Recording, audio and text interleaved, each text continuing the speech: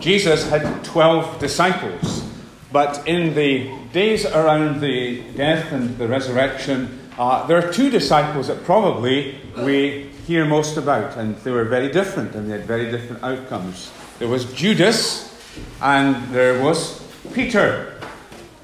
And Judas, in some respects, was a success story. He was good with money. He was the one who kept the purse for the 12. They didn't have a checkbook or a bank account. And Jesus and the disciples were supported by some wealthy women. And of course, Judas had a lot of say as to how the money was spent. And no doubt he also dipped his hand into the bag at times also. And Judas was also a little bit of a politician. He knew that the mood of the people was turning against Jesus. And so he decided that he would seize his opportunity and he would go to the rulers and he would turn Jesus in. But Judas, for all his gifts and his connections, ends up tragically. Now Peter is almost the other way around. The days before the resurrection put a spotlight on Peter. Peter is shown up in all of his inner character, and he comes out as something of a failure. Not something of a failure. He turns out a real failure, a disastrous failure. He fails spectacularly. And yet, he doesn't end tragically like Judas does. He finds forgiveness. He finds restoration from Jesus as a result of the resurrection. And our message this morning is that all of us have failed in our lives. But because of the resurrection, that is not the end of the story. Failure is not final. And we're going to look at the story of Peter. We're going to see Jesus' death and resurrection through Peter's eyes. We're going to track Peter's story. And we're going to think of Peter's foolishness, his overconfidence, and then his fall. And then we're going to look at his restoration. How Jesus forgave and put Peter back again. Remember the clip that we had about the sports people who had these spectacular fails, and what most of them had in common was that they were absolutely confident that they had won the race. Remember the guy who's coming up to the finishing line, and he's working the crowd up, wanting to get the applause going, and all the time there's somebody creeping up behind him and he doesn't realise. And I like the ones as well of the footballers who think that they've missed and the goalie goes ballistic. He's had this amazing escape, and then the ball bounces into the net. And all of them are telling us basically pride comes before a fall. We say that, don't we? Pride comes before a fall. And that was so true of Peter. Peter was filled with a sense of pride. You know, he was never going to let Jesus down. You know, the world could come tumbling around his head, but Peter would stand firm. He was never going to let Jesus down. Well, we pick up the story the day before Jesus is crucified, and Peter is in an upper room. And he's with the rest of the disciples, and there's one of these really awkward moments. You ever have awkward moments? Yes? When you're looking around at everybody else and nobody wants to say the thing that's on everybody else's mind.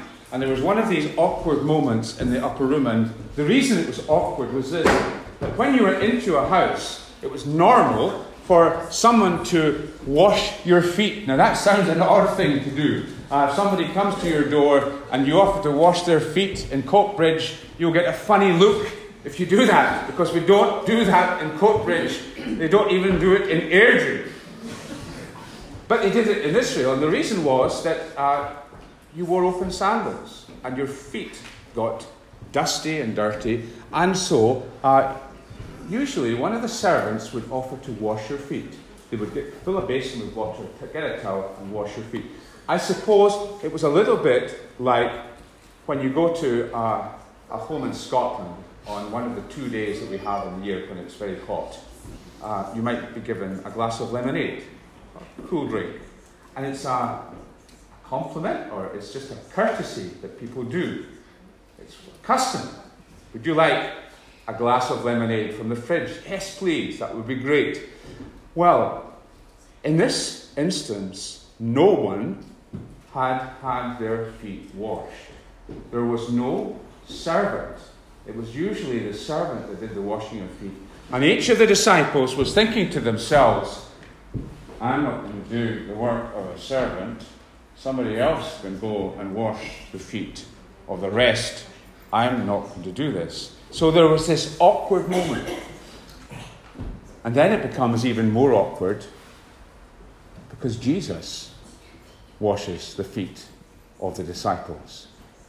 And he comes to Peter, and Peter says, No, you're not going to wash my feet. Never, Lord. Because he realizes that Jesus is much greater than he is. Jesus says, unless I wash your feet, you can have no part in me. And then, this is typical Peter. He always wants to go completely over the top. Well, not just my feet, but all of me, Lord. So true, Peter. He's such a larger-than-life character. Then it comes to the supper, which was the Passover, and Jesus transforms this. And he starts to talk about bread being like his body, which will be broken, and the wine being like his blood, which will be shed. And speaking about his death, he goes on to say, and you shall all desert me. You'll all run away. And then Peter, typical Peter, bold as brass, super confident. Everybody else may run away, but I will never desert you, Lord. Jesus says, I tell you, before the cock crows, you'll say 3 times that you never knew me. Peter doesn't get it. He's confident that he'll be the last one standing. Pride comes before a fall. Now that is true of all of us. We could look at Peter and say, well, what a foolish man Peter was for being so proud. But you know, all of us at some stage think that we are going to be good enough. We'll be good enough to please God. I'm not perfect, nobody is, but I'll be good enough for heaven. God will never turn me down. I will be able to live a life that will qualify me, will fit me for God's presence. And we're all overconfident like that. Because none of us is good enough. None of us is good enough. And certainly, Peter wasn't good enough. And when the moment came, he failed spectacularly, like that runner waving to the crowd and working up the crowd. He is beaten at the line. He falls flat on his face. And here's how it happened. Jesus went with his disciples to a garden, which was possibly a place that they were accustomed to meet. It's called Gethsemane. And he goes to pray. And he takes 3 of the disciples closest to him to accompany him. Peter, it's always one of the 3, Peter and James and John. And he takes them because he wants them to pray for him. Because Jesus is going to go through one of the most challenging, most difficult times in his life. He is now going to go to the cross, and he has to pray to God the Father to give him strength and grace to go through with this. And so Jesus is in anguished prayer, and he goes back to see if the 3 are praying for them. And 3 times Jesus goes and finds that they, including Peter, are all sleeping. They cannot even stay awake along with Jesus in his time of pressure. And then Peter can hear approaching footsteps. And it's kind of marching footsteps. And then as they get closer, they see that there is a squadron of soldiers who have come with some of the priests. And the man at the front they recognize. It's Judas. And Judas comes forward and, with a horrible act of betrayal, kisses Jesus. And this was a sign so the soldiers would know which one to take. And again, Peter typically lashes out and he strikes the ear of the servant of the high priest. And Jesus tells him to put his sword away and heals the servant's ear. Jesus is now chained as a prisoner. The disciples scatter. Peter runs too and follows at a distance. He's in the shadows now. He can see where they're going. They go to the high priest's house. And at the high priest's house, there is a courtyard and with an entrance to the courtyard. And Peter travels to the door to the high priest's courtyard with another man who has contacts, who knows the high priest. And leaving Peter at the door, he goes in and speaks to those inside and gets entry permission for Peter also. And so the girl at the gate allows Peter to come in. But first of three awkward moments happens for Peter because the girl recognizes Peter. You were with him, were you not? She says. And Peter says, no. Don't know what you're talking about. The girl is not convinced, but she lets Peter in. They have got a fire going, and Peter goes and he's warming himself by the fire along with the others. Another girl recognizes him. And again, Peter denies it. He denies that he has seen Jesus, denies that he knows Jesus. Now, Peter is getting extremely nervous. He wants to kind of hide from the rest of them, but things get even worse. Another man this time goes to him and says, "You were with him. You have an accent." His followers were from the north. They were from Galilee. And you are a Galilean by your accent. And Peter gets all flustered. And he not only denies that he knows Jesus, but he begins to curse and to swear. No, I don't know who you're talking about. And then the cockerel crows. And Jesus turns and looks at Peter. And Peter remembers what Jesus had said earlier. Before the cock crows, you will have denied me 3 times. And Peter's world comes crashing down. He can't even bear to remain inside any longer. He goes out of the courtyard and he breaks down. He is completely distraught. He's crying bitterly, great heaving sobs. He has denied. He said he does not know the man he loves more than any other in the whole world. And he has denied him with curses. His world has fallen apart. Well, in one sense, the cockerel was a great preacher. The cockerel got Peter's attention when all else had failed. It pointed to the fact that Peter was not the strong man who would stand when others fell away. That Peter was a sinner just like the rest, and that Jesus' words had come true. And sometimes we have moments like Peter when something happens in particular which reminds us that in general we are sinful people.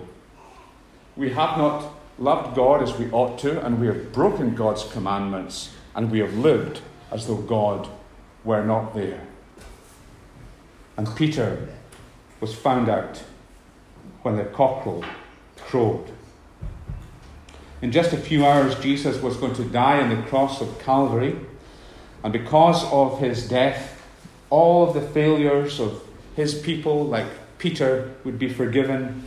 And a new start would be made possible. But a new start is only possible for us if, like Peter, we realize that we have failed, that we have sinned, and that we need to have forgiveness. Some of you might have heard of a man called Thomas Edison. He was the inventor of the light bulb, amongst other things. And he had a terrible incident in December 1914. He lost over $1 million worth of equipment in a factory fire. It was devastating for somebody who had invested so much in it. And the man was 67 years old at the time as well. And he said simply, there is value in disaster. All our mistakes are burned up. Now we can start anew.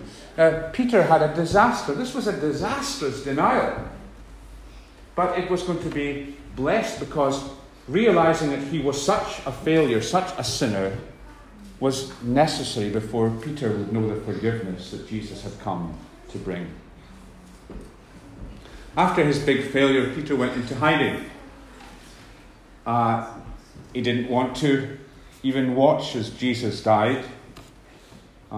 John, his friend, was there to see Jesus hang on the cross. John was there to be a comfort and a strength to Mary, Jesus' mother. Peter had no stomach for it.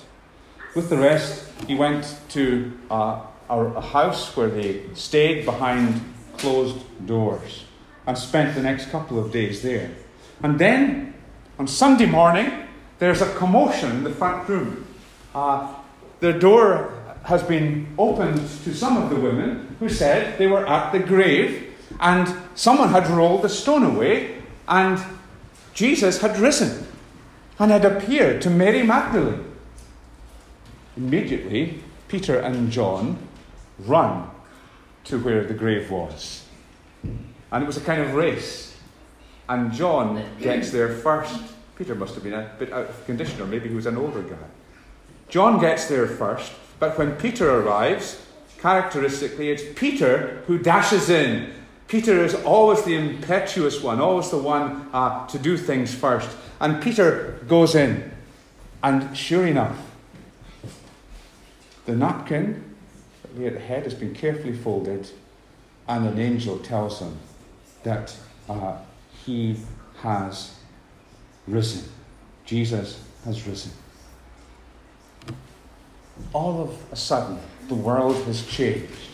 All of a sudden, Peter begins to realize that this was prophesied in the Bible, in the Old Testament. Jesus had to die. He had to die for sin. He was the Lamb of God who would take away the sin of the world. He would do the reality that all of the Old Testament sacrifices were just pictures of. And that he would rise again. And that because of his new life, he would have life.